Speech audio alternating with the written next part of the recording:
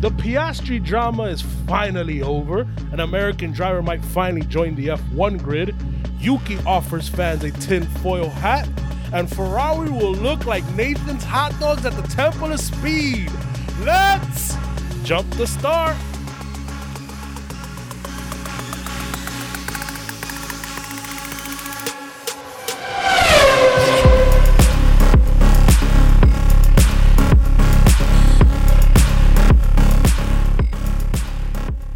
What's up, everybody? Welcome in Jump to Start Racing podcast. My name is Wellington. I'm here with two of my closest friends.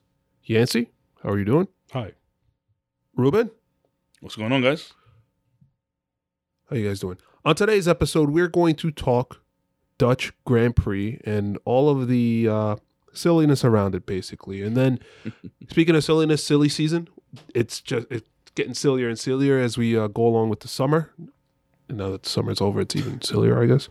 And then we'll also preview the Italian Grand Prix.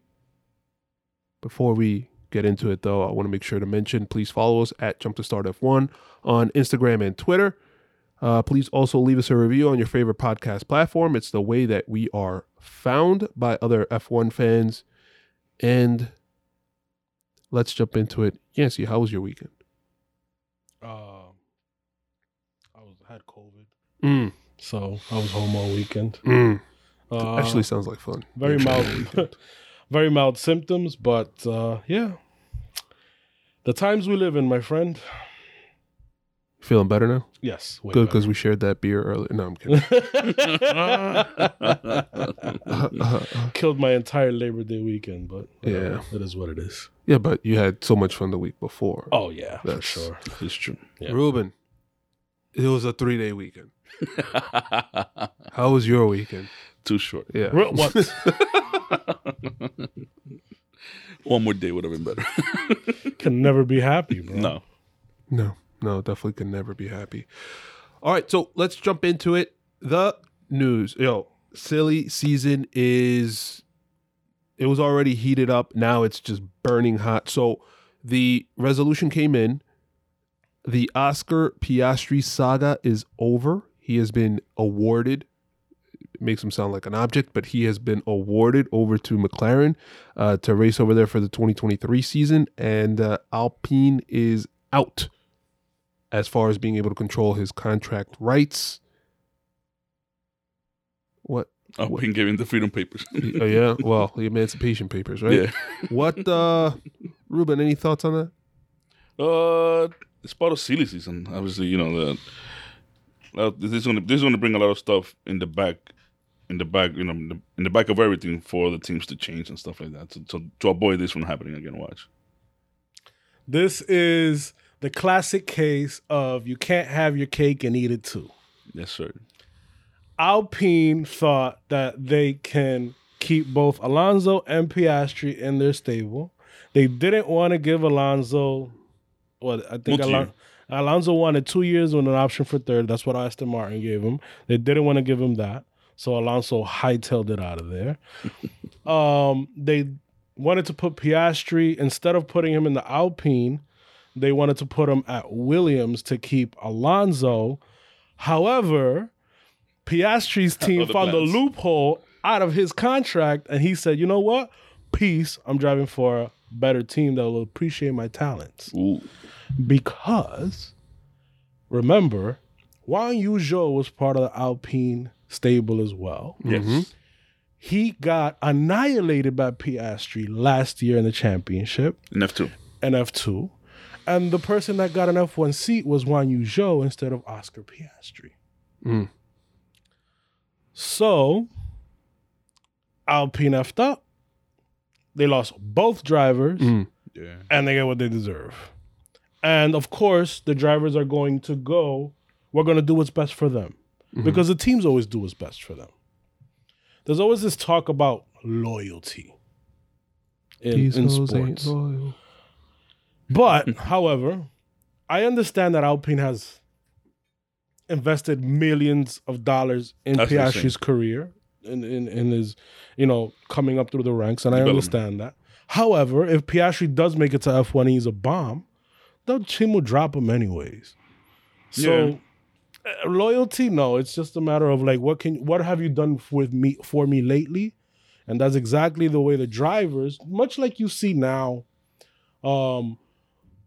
in the sports here in the U.S., NFL, NBA, the players want a little bit more control over their career, and they exercise it because they know that they drive the sport, and eventually that's no pun intended, right? Yeah, and eventually that is exactly the attitude that the drivers are going to take. They have an eccentric value, and they bring the fans to the sport. Even Stefano Domenicali said that in an interview that he had with Sky Sports. I think it was during qualifying or one of the practice sessions. The fact that the drivers now can engage with the fans, especially now that they have Drive to Survive, that is their best marketing tool. And they can engage with fans and bring them in. Mm-hmm. So this is exactly what's going to happen now. Look, Orlando. It is what it is. I mean, the drivers know their value. If you're Piastri and Alpine is just keeping you in the back burner and not letting you grow, that's the loyalty right there. So let's put it this way. Alpine offered him a reserve driver contract, which he didn't sign.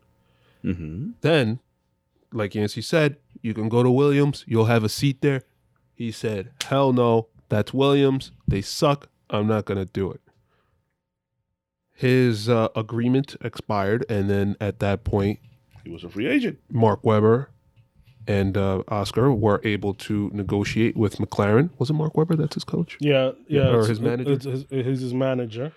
And he's also the reserve driver for McLaren as well. As of right now? Well, he was the reserve driver for both McLaren and Alpine this season. Oh, gotcha. Okay. So they had that agreement. connection Yeah. already.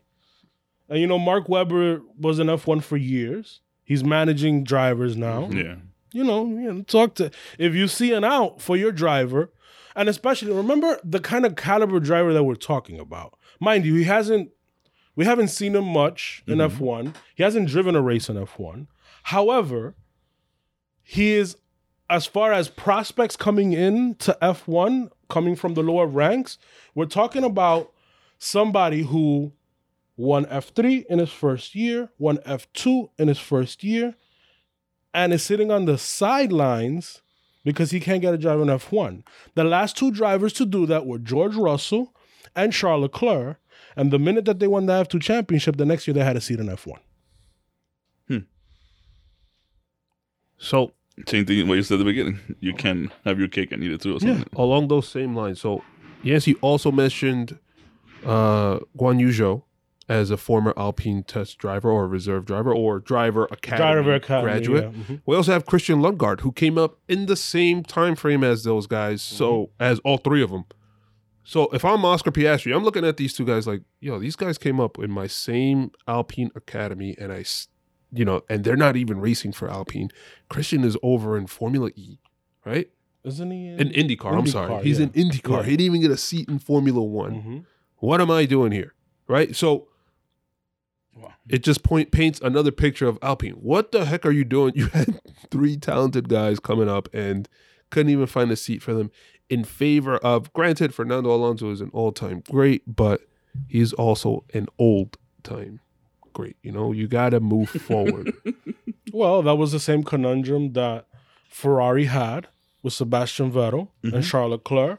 What Mercedes had, but instead of, obviously, they're not going to get rid of a reigning world champion in Lewis Hamilton, but they got rid of Bottas, who came up to the Mercedes Drivers Academy, but they already knew that if they left George Russell another year at Williams, they'll lose him because they can't get him a seat in the top team. So, and we've seen what George Russell can do this year. Yep. So, with more reason, I mean, Toto Wolff made the right decision.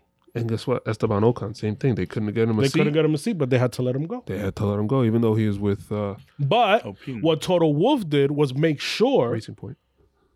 that, first of all, when Valtteri left, remember there was this, when they chose to go with George Russell, there was this period as where was Bottas going to go? Mm-hmm.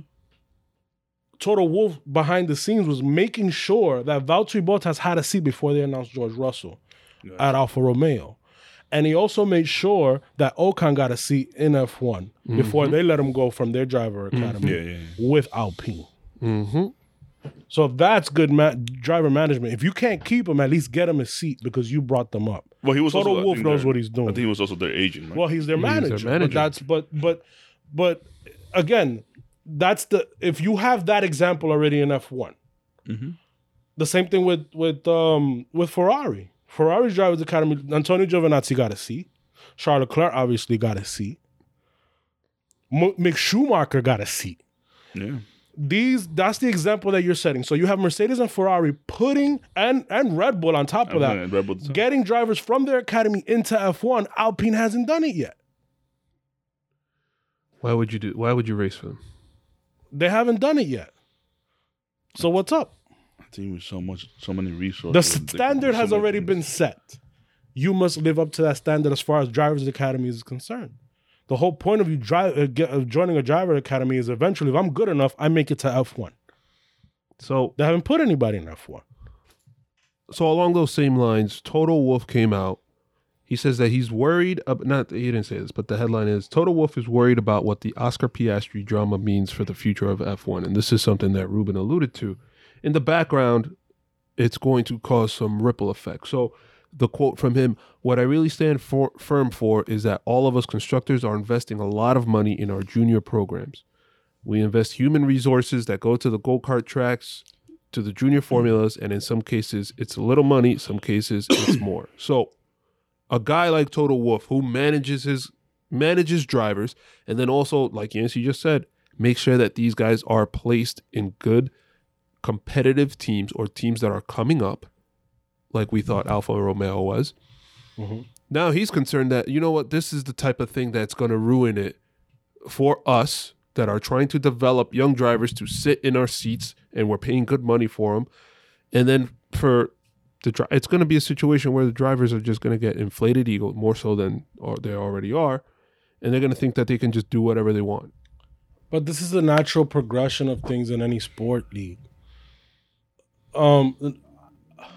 F1 was always an outlier because it was driven obviously by sponsors and money, and it was always a gentleman, not a gentleman's club, but it was like, it was like one of those like secret society type of things run by, Bernie Ecclestone and the rest of the teams. But now, if we've seen F1, especially after they got bought out by Liberty Media, they've had to look to the future to make the sport viable and make sure that their franchises are worth more than what they were before in order for them to have a future. Because before, the status quo was, okay, I have an F1 team, survive if you must. And how many teams have we seen gone bust or being sold to other teams? And it's always been this revolving door. It's not like a Premier League or an NBA or an NFL where you have these set teams that are franchises that make money every year, but they come in and compete every year, and they're not scared of going bankrupt. And that was the route that F1 had to take in order for it to become a viable sport. Now, with any sport, the people on the track or on the field are the ones that we as fans come to pay for and see. That is a marketable asset. That's why these guys get millions of dollars per year. So eventually, what happens is, as F1 made that step in becoming a viable sports league for years to come, where it becomes more valuable every year, the product on the track is not necessarily the teams, are the drivers. Those are the personalities that drive fans into those stands. And that is worth money. And these drivers are going to know it. And things are going to change. Just the same way there wasn't free agency before for any player in the NFL or in the MLB. The same thing happens now in the driver market. And it's going to keep evolving that way. It always feels like F1 is a step backwards from where the current sports market is. I think there always will be, though. No, but they're catching up. No, but that's just the way things are done now. No, and the reason why I say this is because obviously this just came into my head when you were proving your point that you were comparing it to Premier League, NBA teams and stuff like that. But they have home field advantage where they make a ton of money that way, and Formula One doesn't have that. That's a very good point. Yeah. Mm-hmm. That's where a lot of the money gets driven to, as far as like when the teams come to a home field, whatever advantage thing. For example, base with half of the games are playing, for the Yankees, half of the games are played at home. Mm-hmm. They get revenue from all of that. Yeah. Formula One teams, That's a very good point. they don't. Like I'm just talking about, maybe they do, maybe we don't know that, but their money gets brought in by sponsors. TV rights. Yeah, but every other sport also has TV rights. No, but that's what I'm trying to say. Yeah. No, that's where a majority of the money is made. Is the TV rights. It's just super complex. It's how Bernie Ecclestone was able to elevate the sport worldwide because his way too. His way. I mean, obviously, it was all for him, but he knew that the TV rights was the moneymaker. And that's how the NFL makes their money. That's how a lot of the teams in the NFL get paid through TV rights. Because that's what brings in sponsors. That's what brings in eyeballs. There's still more silly season talk. Let's do it. So, all right, we just talked about Alpine. We talked about Toto Wolff. So, by the way, did you guys notice who was standing next to Toto Wolff during the race? Nick De Vries. Former McLaren Young Driver Academy from 2010 to 2019. Won the Formula E championship, I think, in 2020. Well, he signed after he left McLaren. He signed with Audi. No, with Audi. He signed with Audi, and then he went to Mercedes in 2019. Yeah, when Mercedes came into Formula E. Yep, yeah. Mm-hmm. He won the championship 2020 to 2021 season, and now. If it's me, I want to get hooked up with Toto Wolff too. If he got a seat for Esteban Ocon, George Russell, Valtteri Bottas, why not, right? So let's take a step back. Nick De Vries, right? Mm-hmm. Another Nick Latifi. Nick Latifi and Williams have understanding understanding of what will be needed to keep him in the seat. It's simple, Latifi says. He needs to meet the criteria, and that is to just do better. It being so ambiguous, I don't think that he's going to meet it. And see you later. That seat's going to be open. He hasn't met it in a year and a half. What makes you think he's going to do it? I think that this last, I should have brought it up. But I think that this last race he again finished last, or I think he qualified last for like the fourth time in a row. Jesus. Just see you later, Nick Latifi. It was nice knowing you. Just not good enough, man. So, and while Albon is qualified is in Q3. Yeah. Yeah. Exactly. So that seat's going to be open. It wouldn't be a bad spot for Nick De Vries to land in. I thought he was also a Williams test driver back in the day. Maybe I'm wrong. But there's also, there's the open, quote unquote, open Alpine seat. So Ocon has come on record saying that he wants Schumacher as his teammate, but the path is fairly open, quote unquote, fairly open for my boy, Pierre Gasly, the great Gasly. Gasly, yeah. Yancy, how does Gasly get into that seat, and who fills his seat at AlphaTauri? The only way Gasly gets into that seat is if my boy, Colton Herta, currently an IndyCar driver, is granted his super license by the FIA. Because that's what Christian Horner said. That is the agreement. The agreement is that if we can get Colton Herta into AlphaTauri, we release Gasly. You release Gasly, and Gasly goes to Alpine. Now, the minimum points that you can get, that you have to points that you have to have super license is 40 points to have a super license. Colton Herta has 34. Yes. Okay. Okay. Yeah, he has 34. Now, the argument here is, I'm glad I have 43. By the way, what happened? I'm glad I have 43. By the way, I have my super license. You still failing. It's a travesty that you're not an F1 right now. I'm too old. Too tall. Too tall. But there is a loophole. If you have 30 or more points, the FIA can grant you a super license on a special, and it has to be like a special decision. They got to meet up and things like that. Now, it's important to go back why they created the super license system in the first place. It was created in the 90s, and it was to prevent these rich dudes to just come into F1 and buy a seat. Right. Yeah. Like Lance Stroll, Nick Latifi, Yeah. Sergey Sorokin. Nikita Why? Mazepin, Why those did they guys. want to prevent them? It was because F1's pretty dangerous. You're going at 200 miles an hour. Yep. If you don't have enough training to drive these cars, you can easily kill yourself and others. So that's why the super license points come in. Now, a lot of teams, well, a lot of people around F1 are against the FIA granting Colton Herta his Why? super license. Why? Because it opens the floodgates. And it circumvents the whole stepping stone of F3, F2 to F1, which is why it was created. However, I just want to go over the table here because obviously Herta where he's not a nobody. He's Well, known already for racing. well, here's the He's thing. has over 30 points. let me get to it. Based on what place you get in certain series per year, you get a certain amount of points. Okay. Now I'm going to compare IndyCar and F2. To me, and I think if you with blind eyes you can see this. Obviously, IndyCar is a lot more challenging than F2. Okay. Cars are way faster. You have a more variety of tracks. And the competition is a lot steeper because you're driving against professional drivers who've been doing this for a long time, which these cars obviously don't accelerate as fast as F1 cars, don't have the downforce of F1, but they're going pretty quick.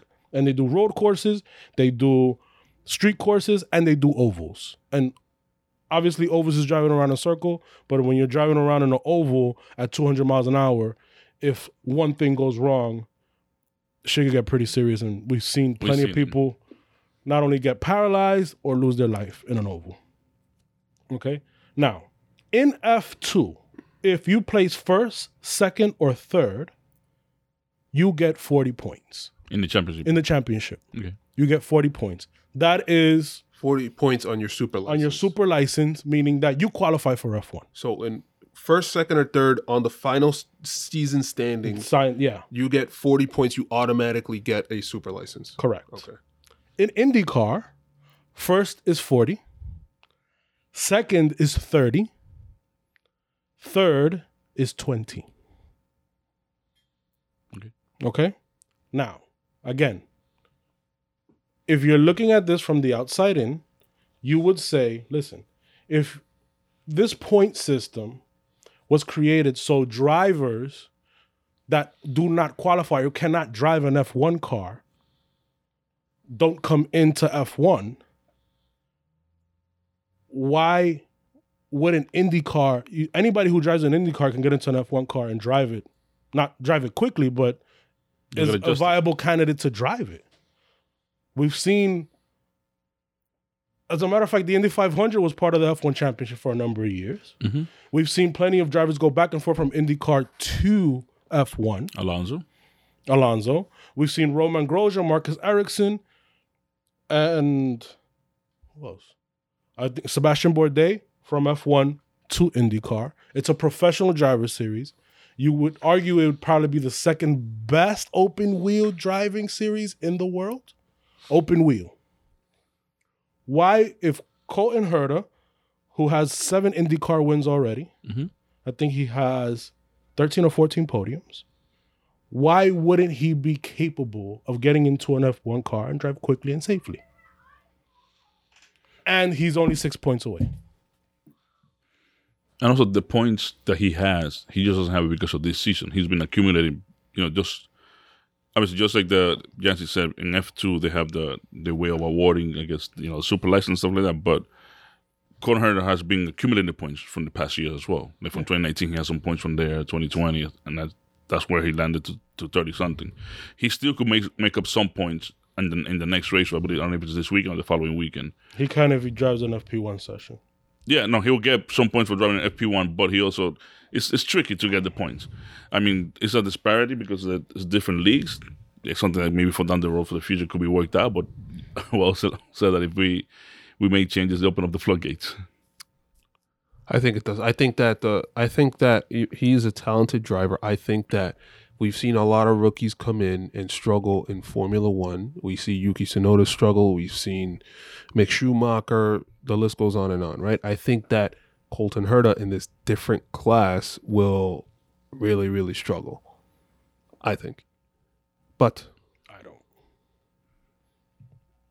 Yeah, he's 23 years old, wins races in IndyCar. He's one of those young drivers that if he wasn't in the American system would probably, be here in Europe, be out in Europe, and he can make his way up to F1. There's also, I think he'll get the Grand Tour. there's a lot of things going on here, and there's a lot of possibilities as far as why they want to sign Colton Herta. Obviously, we know that F1 is becoming quite popular here in the U.S. Fans here in the U.S. are yearning for an American driver. And the best American young driver at the moment in the States is Colton Herta. So that's one aspect of it. Obviously, he's very marketable. The main sponsor, Red Bull now is called Oracle. Red Bull Formula One F1 team. Oracle is an American company. Remember last week we spoke about 1&1, which is a German company. And we saw this in, I think it was last season and the season before, in Drive to Survive, where they said, we'd be happy to sponsor you, Haas. We want a German driver. You bring in a German driver. Gotcha. Pretty sure that those talks have been had with Red Bull and Oracle about bringing on an American driver. And if they can sign Colton Herta and put him in a seat in their young driver team, which would be AlphaTauri. Mm-hmm. Well, pretty sure where you could prove yourself. Yeah, I'm pretty sure, and he's definitely a capable driver to already, drive in F1. Pretty sure that's a huge marketing opportunity and a huge coup for Red Bull Racing. The other aspect of this is that there are rumors that Dietrich Mateschitz, is it the owner of Red Bull? He wants to sell the sister team, which is AlphaTauri. Whoa. Uh-oh. Whoa. Uh-oh. Andretti. There you go. So there's the connection. And we've also seen that they have been willing to give some stake over of Red Bull Racing Sorry. That's for the to Andretti. Porsche. Right? Yeah. So, Porsche listen, we'll talk about. there are a lot of, what a web we weave type of things here. Yes, he definitely had the tempo hat. Yeah. So And Colton Herta is an Andretti driver. It is an Android. Yes, he is. the one thing I wanted to say about IndyCar to Formula One is that the drivers in Formula One have so much more input as far as the car setup. I think that somebody coming from, which is the same as F2 to F1, somebody coming from a fixed car, especially with one with less downforce, it's going to be a tough transition to understand the feel. Even with practices, etc., it's going to take a lot of time to get into that. Okay, this is the way I want to set up, etc. Look how long it took for Perez, an experienced Formula One driver, to get used to that Red Bull. Look at Daniel Ricciardo at the McLaren and how long it took him in the Renault. But F2 is also a spec series. No, that's what he was saying. That's what I said. F2 and IndyCar. Mm-hmm, yeah. No, so imagine that, but his point to the end was guys that were already in F1 switch teams and they're struggling to adapt to that team. Yeah. And these are guys already used to the pace, some of typical downforce. Mm-hmm. So now Colton Herta comes in. Not matriculated through the system. I actually think he will be granted, the status of the super license because we need an American driver in F1, and now with the other We point, got 3 races, man, next year. We got 3 races. We got Vegas, Miami, and Austin. Yeah, they're going to make tons of money off of them. All right, so that's about 32 minutes of silly season talk. The other little bit of news, just real quick. So the Porsche and Red Bull F1 plan seems to be just completely DOA. Why is that? The reason for it is actually exactly what Yancey and I debated when we first talked about this, when it was discovered in Morocco, the filing. Morocco. They didn't have a clear plan as to how they wanted to set up the team and how they wanted to move forward. I said up front, there's no way Red Bull, the team that won the driver championship last year and is winning right now and is winning the drivers championship, why would I give up my racing team to Porsche? I don't care about anything else, but there was anticipation they would provide the engine, the drivetrain, etc. But Porsche is a winning racing team. Anywhere they go, they win. Well, my point when we were debating this was Porsche is going to want to have a certain amount of control over the team. I guess Red Bull is not willing to give that up. They're not. They're winning. They're winning. So, so it's a battle of two huge teams that have winning pedigree. Yeah, that's what's going to happen. And it's a different structure than the title sponsor Audi, who is going to essentially be taking over, just like Alfa Romeo took over the Sauber team. They'll be taking over the Sauber team. It's very different from what the Porsche and Red Bull agreement would have been. But if you're successful, and it looks like you'll be successful until 2026, why rock the boat? Yeah, and it seems like Honda is perfectly willing to keep giving them engines as long as Red Bull is winning and they have Max Verstappen. Honda? Well, yeah, they're Red Bull now. It's Red Bull powertrain. Well, there you go. But it's still, but Honda announced that they're gonna keep giving them support even after this year. Okay. And they have big HRC in the back, and they're still making hybrid engines. And they're gonna be making hybrid engines here in America with IndyCar. So that is the future for now. I think that deal is just going to go with Porsche working on the powertrain. That's it. They're not going to go for the end. I don't think the deal's going to happen. Porsche wants to have a works team, man. Right, and Red Bull saying, "What's in it for me?" Yeah, Gotcha. Okay, it's not happening then. That's what I'm saying. Like Porsche is one of those teams. Same thing with Audi. They want to have a works team, and that's exactly what they want, and that's why they're coming into F1. Ruben, hit the drop. Gentlemen, a short view back to the past. 30 years ago, Niki Lauda said, "Put him on." No, that's it. Ruben made me A laugh. few more words. Ruben made me laugh. Because I was expecting him to say it. Come on, man. Place him in the cockpit, and he is able to drive the car. 20 years later, Sebastian. No, okay. All right, Ruben, your thoughts on the race weekend? We were able to watch together at the Fela Bar. Obviously, make sure to check it out if you're in New York City. The incidents that happened in the race, they were good for us to wake up. Like what? The safety car and the birth safety cars, trigger a bunch of stuff to happen during the race that pretty much made us wake up. But in the actual race, it felt kind of dull in the middle of it. Yancy, what are your thoughts on the race weekend? I hate it when people start off with saying, it's kind of boring race, but then the safety cars, for the most part, makes races interesting. That's the whole point of watching these races. I think down the road we'll be headed that way. We must have safety cars. Well, I mean, no way. That means that they failed. Well, I mean, that's what they do here in the States. In NASCAR. Well, NASCAR and in IndyCar. Look at that. Yeah. So I mean, obviously in NASCAR that shit is a joke, but the race was fun. It was good. It was interesting. It even if we didn't have the safety cars, it was still going to be interesting at the end because Mercedes was deploying a very different strategy than what Ferrari and Red Bull were deploying, and it looked like they were challenging for the win. Poor Ferrari. I thought the race weekend so the race weekend in general was kind of punctuated by these stupid flares.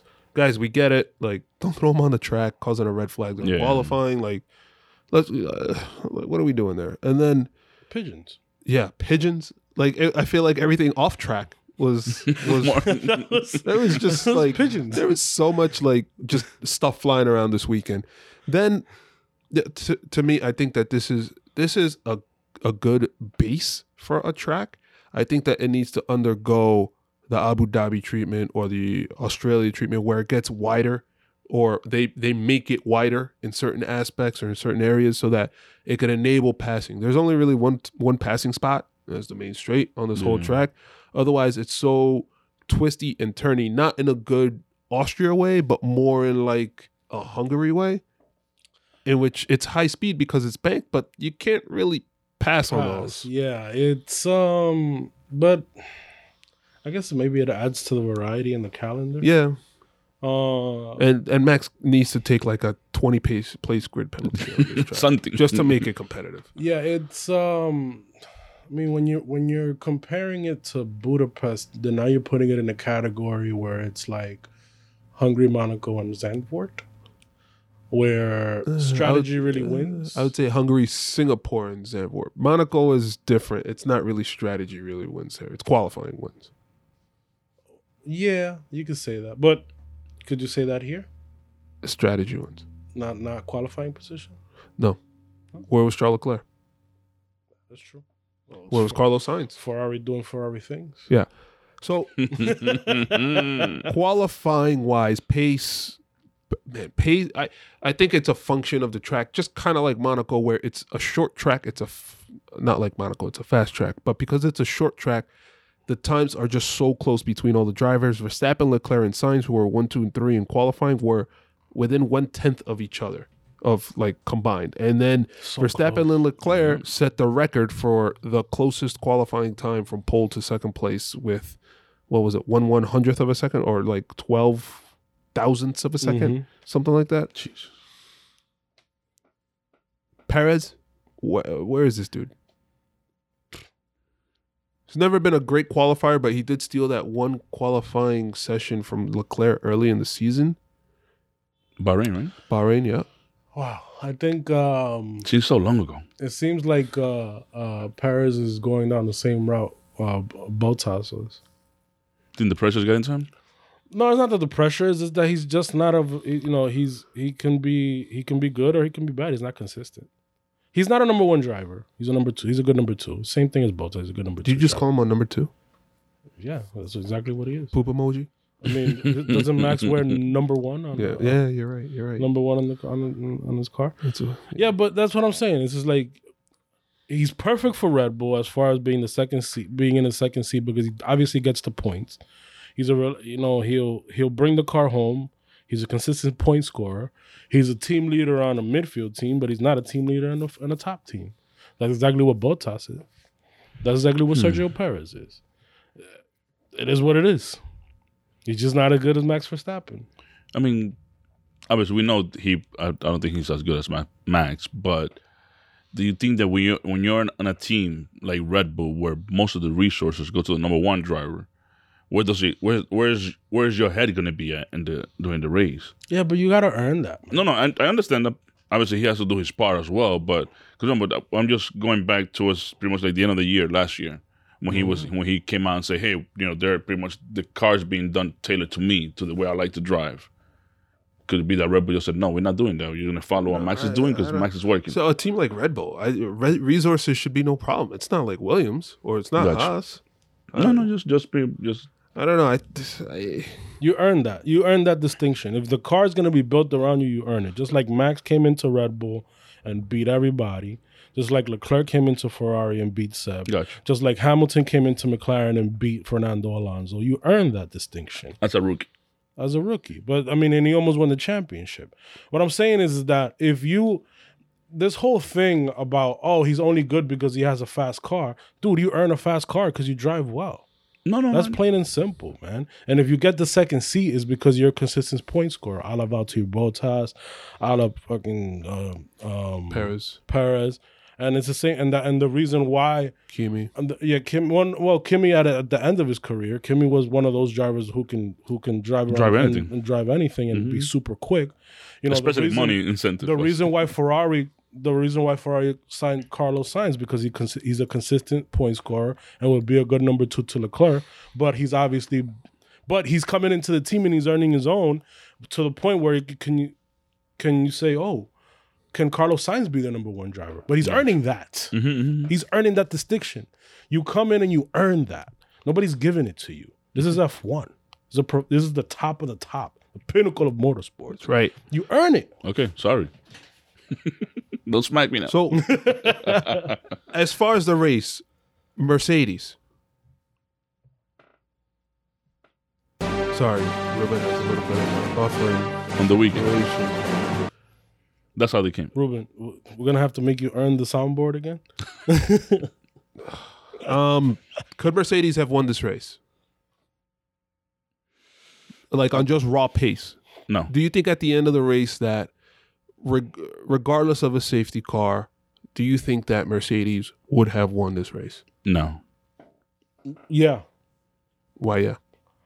they were doing a one-stop strategy, and they would have been on the quicker tires at the end. You think so? Quicker tires on the end? I don't think they would have been in Yeah, the because they Dude. started off on the mediums. Yes. Right? Mm-hmm. They went on the hards. Mm-hmm. Everybody, I think, This is what he said. mhm. Because he's saying if no incident kind of stuff would have happened. no incidents. Yeah. Yeah. Right. So the I think they would have been on the harder tire, which was a better race tire. Even if I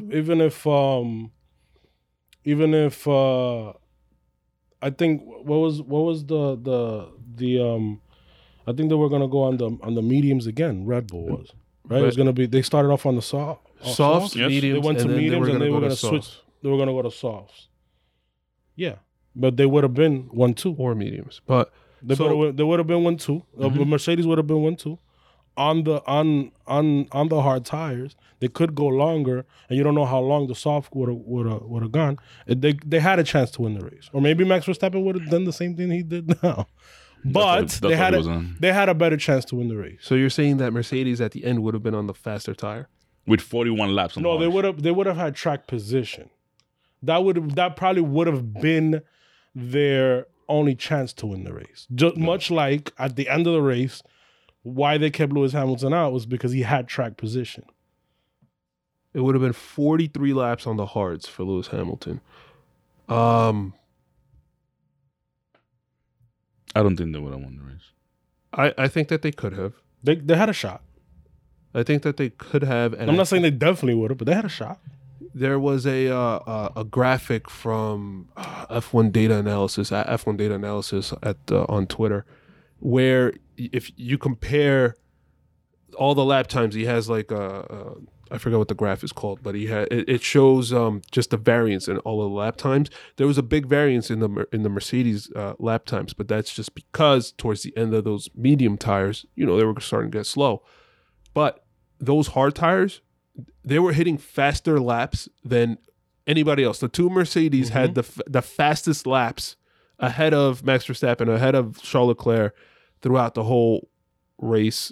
I think that the delta that they were building up and the delta of not having pitted twice, if they would have made it to the end, would have granted them the win if Lewis Hamilton was driving at another level. At times he was, and I don't think that throughout the whole race he was. And remember that Lewis Hamilton is a master at preserving tires. Better than Checo, I would say. No, Checo does that because he's slow. We're starting to see that. But I mean, that's why you give at least Lewis Hamilton a fighting chance at winning the race. If that strategy had played out, it would have been one of those things where Max Verstappen was chasing them. his speed was crazy this His week. speed was crazy this weekend. So, well, there's more to talk about, but just... Right, but you got to get past him. So, Mm-hmm. okay. So the Mercedes, hold on, where's my graphic? Okay, so the Mercedes, Lewis Hamilton pitted from mediums. So they went way, way, way, way long into the race from the start into, from the mediums into hard. So Russell went to lap 31, Hamilton went to lap 29. That was the longest of any drivers before their first pit stop. Mm-hmm. They had by track position, first and second place, right? But by net, because they still had to pit, they were not, the race leaders. Mm-hmm. So, the Tsunoda incident. Conspiracy or not a conspiracy? Did Red Bull signal? Did Helmut Marko say, yo, if you want this seat next year, If you want to stay there. if you want to stay there, you know what you got to do. Um, My tire. It's perfectly fine. looks like it, but if this can be proven, first of all, it'll be up there with what was the was it Spygate with with Renault. where That was Spygate, that's Bill Belichick and the Patriots. Crashgate Crashgate. There you go. was Crashgate. Schumacher. no Alonso. Piquet Where Piquet crashed on purpose. Piquet Jr. Yeah. Leclerc-gate at Monaco, too. He crashed on purpose. Crashed on purpose so Alonso can keep the lead in Singapore. So if this is discovered, obviously there are huge repercussions. You are leading the championship by 100 drivers championship by 100 points. You are leading the constructors championship. I don't know how much, but it's a lot. Why would you risk that? Seems stupid to me, just so Max could win at home, even though it looks like he was going to win at home anyways. No, there's no conspiracy. Sure looks like it. Just the way he played out is super weird. He pulls over. Yeah. He thinks his race is over. He even he unlocks his seatbelt. Yeah, it says his tires messed up. Yeah. Oh, my tires are not fitted properly. No, your tires are fine. Come back. Goes back to the pits. Change the tires, and now they got to try to buckle him up. I think he went out. He's not properly buckled yet either. Yeah. So he goes and does what? 1 lap, 2 laps, and hey, no. Okay, pull over, and then. So it was revealed after an investigation that his differential was actually broken. screwed up, broken. So, okay, Tsunoda, you're right. Fine. Sorry, there was an issue with your car. You know it better than anybody else as a Driver. qualified Formula One driver. But how much of a clown show is that at AlphaTauri if that happens and they don't know what the hell's going on? So, regarding AlphaTauri, I do want to say this. Driving around with being unbuckled seatbelts, that means you get a reprimand. This is Tsunoda's 5th reprimand. 5 reprimands mean you get a grid penalty. So he's receiving, for the Italian Grand Prix, a 10-place grid drop. Jeez. So yes, it was not on purpose. Jesus, so that means he'd probably be at the back of the grid the way he's qualifying lately. He'll be behind the back of the, Behind Latifi. he'll be behind the safety car. Behind He'll be Latifi. worse than Alonso when he was getting engine penalties at McLaren. When he was getting 50 So, plus. the one thing I do want to talk about, the last thing I want to talk about with Mercedes, just to kind of speed this along, the decision to keep Hamilton out on mediums when, so the whole Valtteri Bottas safety car, which we'll talk about in a few, there was that safety car. Max pits, goes on softs. This is lap 56. Hamilton stays out on mediums, the mediums he had on from lap 48. And look, Russell, That's on the Bottas safety car. correct, yeah. Okay. Russell goes around, does a lap, and then says, no, I want to pit, goes on to softs.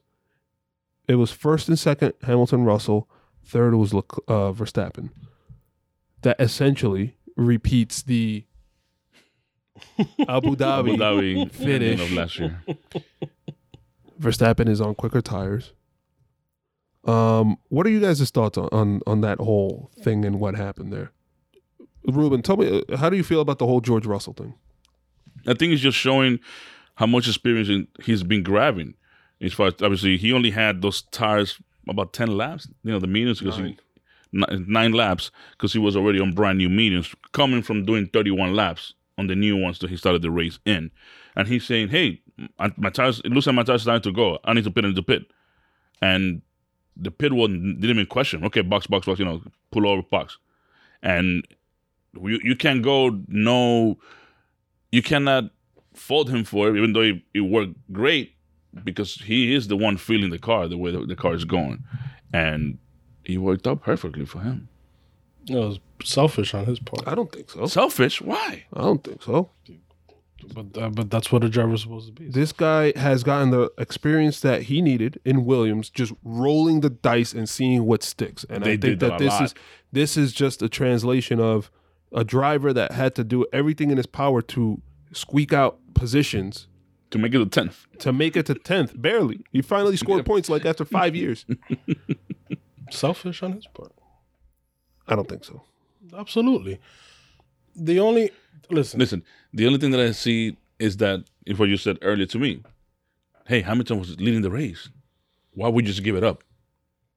You have to take the gamble on Hamilton's part.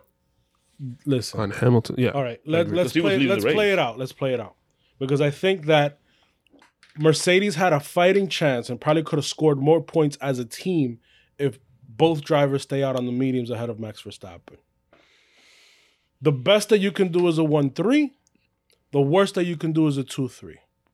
And they finished 2-4.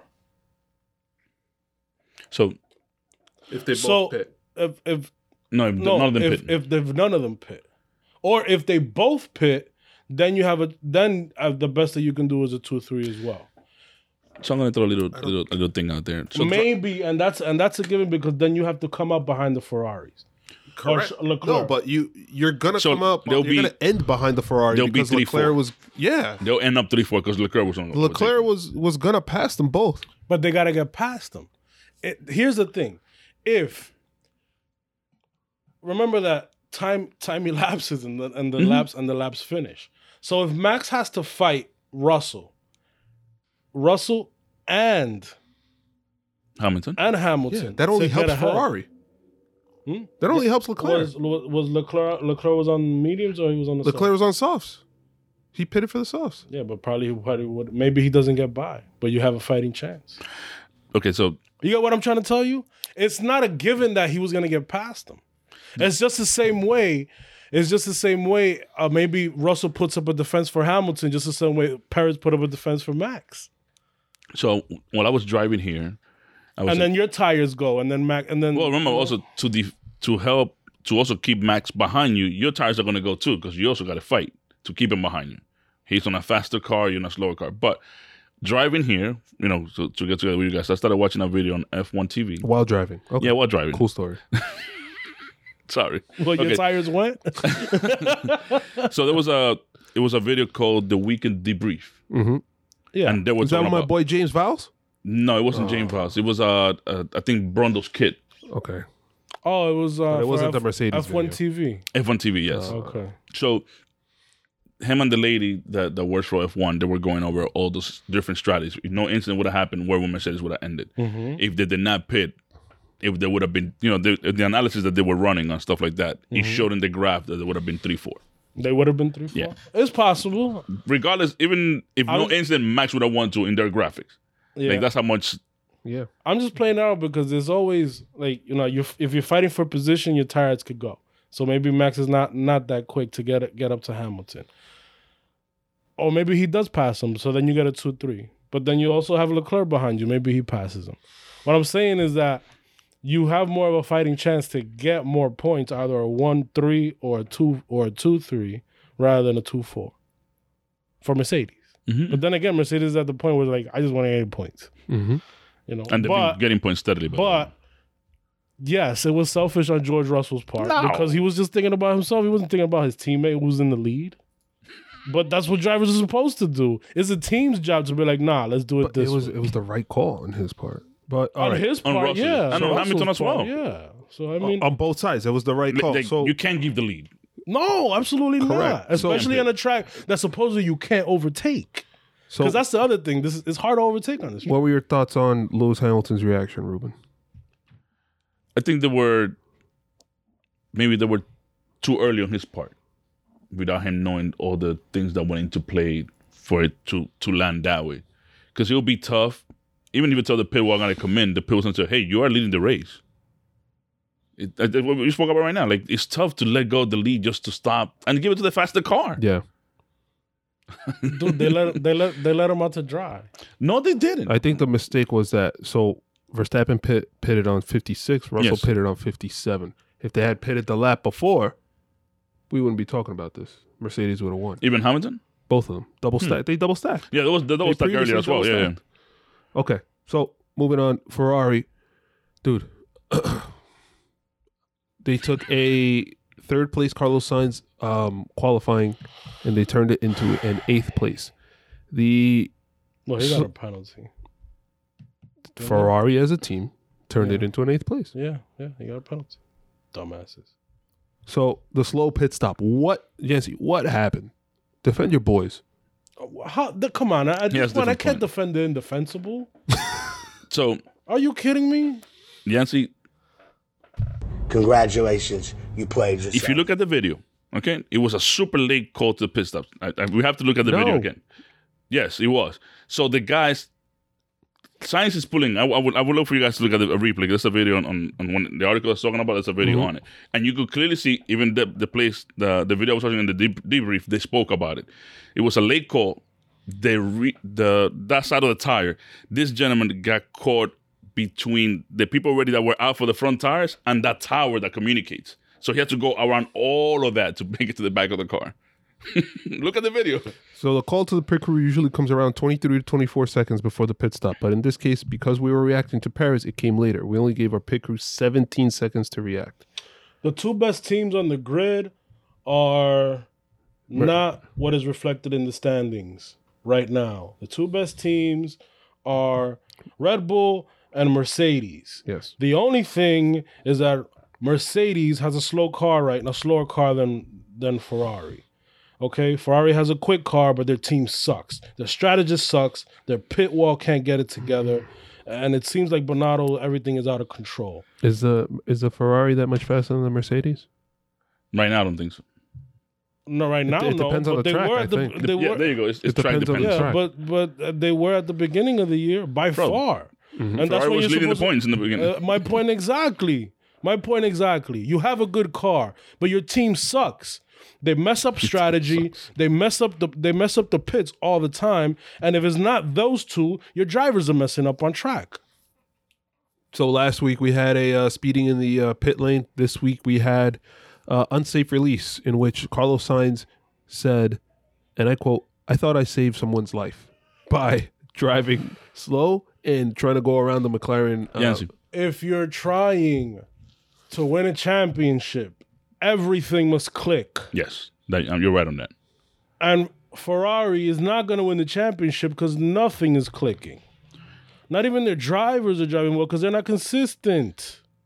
Going back to the pit incident, if you look at the video, the front tire have already been changed. The guy is still stuck behind that tower with it, trying to go around the tires and You trying just to. said this. Yo, dude, No, I why, just like- why I just are we wanna put it- reliving this? Yeah, you just said this. To you, Yancy. Did somebody press rewind?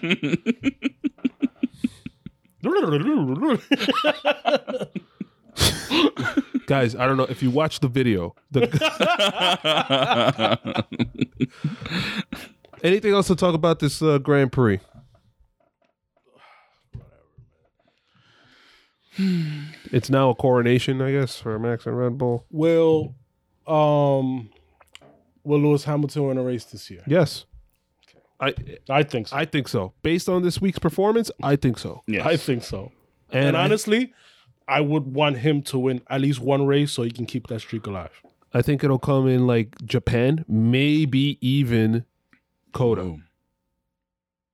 I think Red Bull's gonna run away with Coda. Yeah, they're gonna run away with Mexico. We know that. Maybe Brazil. He's Maybe gonna win Brazil. one. He's Mercedes gonna win probably one. win. Maybe Brazil. Brazil because Brazil's not as long, but I mean when you have those long, fast tracks, man, But especially the straights that Coda has, and Japan it's and wide, Brazil are kind of similar to what we're just coming off of at the Zandvoort. Yeah, So I mean, we'll see.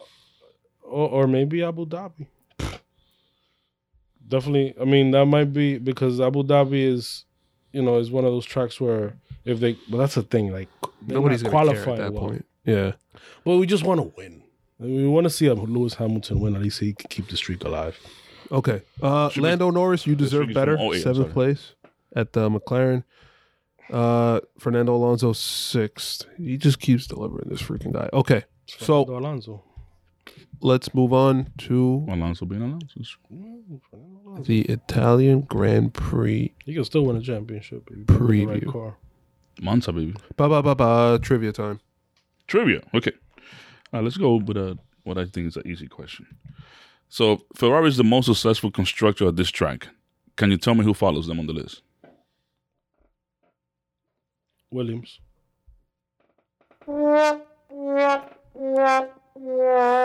I think Ferrari has Red Bull. 21. Red Bull.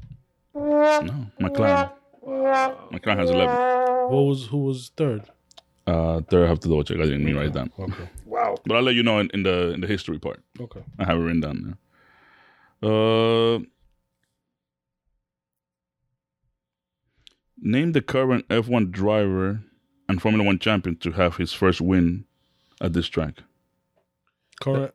Sebastian Vettel. You got it.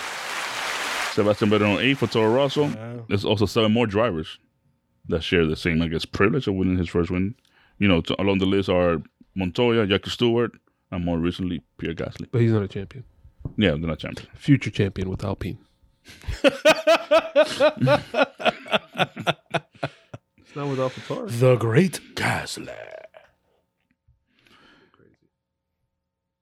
Name the current F1 driver in 2020 to set the fastest ever recorded lap on a Formula One car. Whoa, repeat that again? It's Kimi Räikkönen. Repeat it again? Name the current F1 driver in 2020 to set the fastest ever recorded lap speed-wise on a Formula One car. Monza? Yeah. Bottas. No. Charles Leclerc. Lewis Hamilton, who did it in his pole lap, and he averaged a speed of 264.363 Well, that was kilometers close. per It hour. was a Mercedes. I thought it was Bottas that did it for some reason. So, coming up for this weekend's qualifying, so I found this question. It's going to be super tough to answer, but in 1971, slipstreaming, or getting a tow mode, like we call now, he actually made that race a classic. Can you tell me what was the margin of victory in that race? It's also the Formula One record for the closest finish ever. 700ths of a second? I don't even know how to guess that. How do you get that exactly? So I would say less than a second. the answer was closer to then. It was 0.01. Stop. 1,000ths of a second? Yep. Jeez. And the front three was split Is that by that's what it is? 1,000? So 0.01 is 100th. 100ths of a second. Okay. and then the following one came 0.18. What the? That's close, bro. What the hell? Was that like a 3-way fight? As a 3 So that wide was at like, the end? it was tough, that race. I wonder if they have video of that. That would be cool to see, though. Hell yeah. Because imagine now, it has to be the coming down 3 wide. I've only, Right, well? I mean, I've never seen the time I've been And they're following getting toes. the time I've been following F1, I've never seen a finish that close. Well, maybe for second place with Bottas and Stroll. Yeah.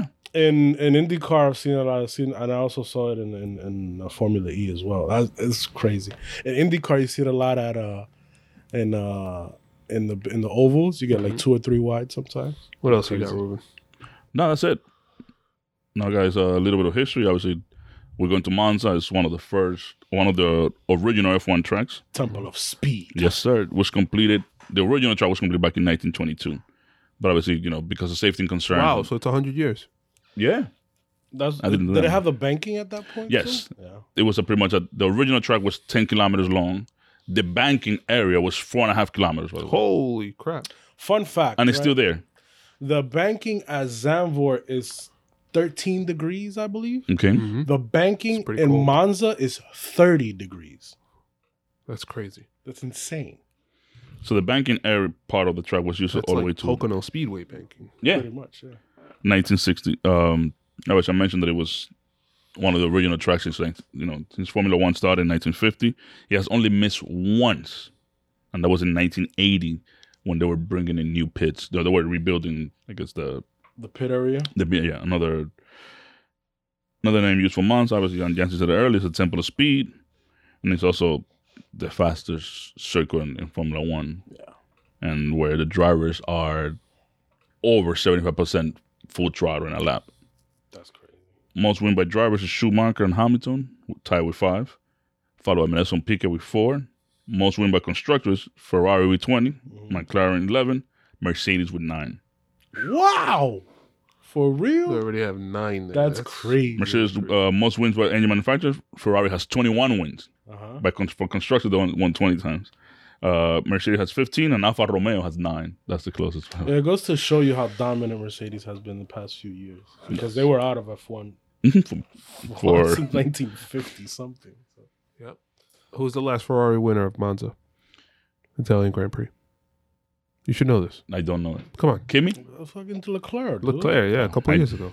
Okay. That was the second win, right after Spa, right after Anton. Oh, with the cheating Hubert engine. passed. Cheating engine. Cheating. Okay, predictions.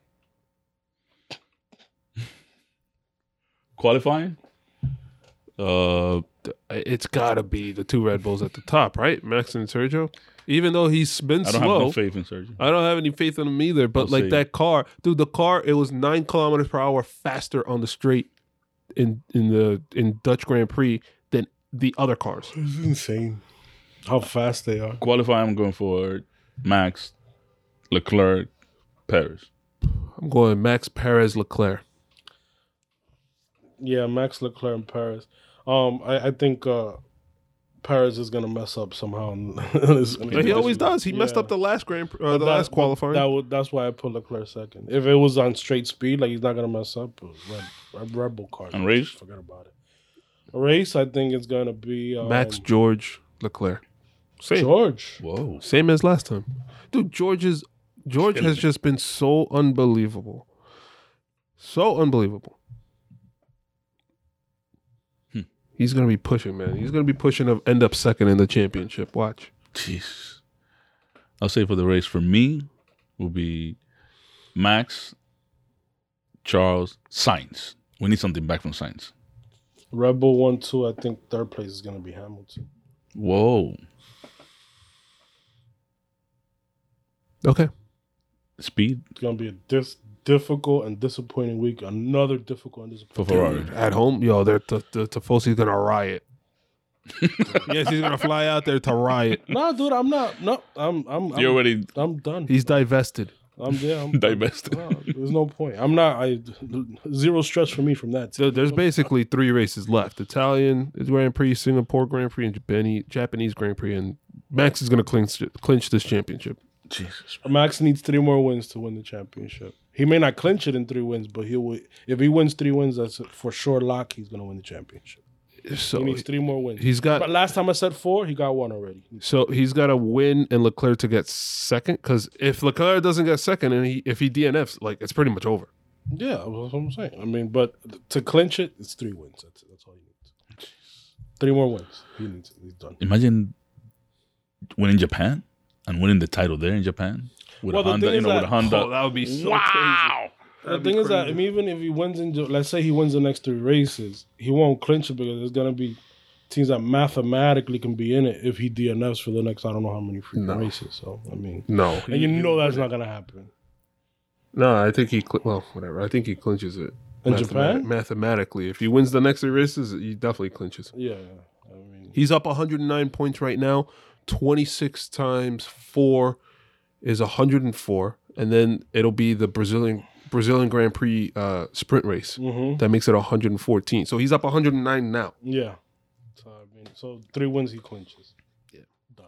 And imagine if then the closest guy to him, Leclerc, falls even further down in second or third place. Third, fourth, fifth place. Yeah. Well, Perez and Leclerc are tied, but Perez, he's going to get it's not even going to matter. Perez and Perez Leclerc are is tied, and Leclerc gets the tiebreaker because he has more wins. it's not going to. It's not going to. But it's whatever. not going to matter. It doesn't matter. I mean, I just hope that Leclerc maybe just comes in second. Nah, not happening.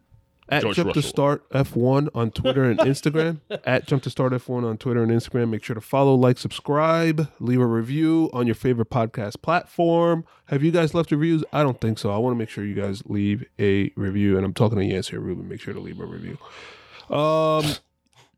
Anything else, boys? It's race week. Mercedes is only 30 points behind Ferrari in the constructors.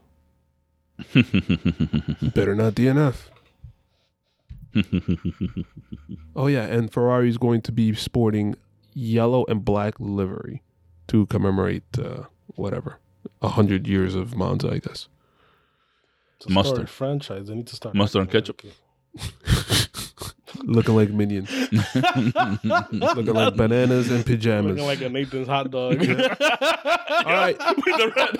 And on that note, Peace. Peace. see y'all Take later. care, guys.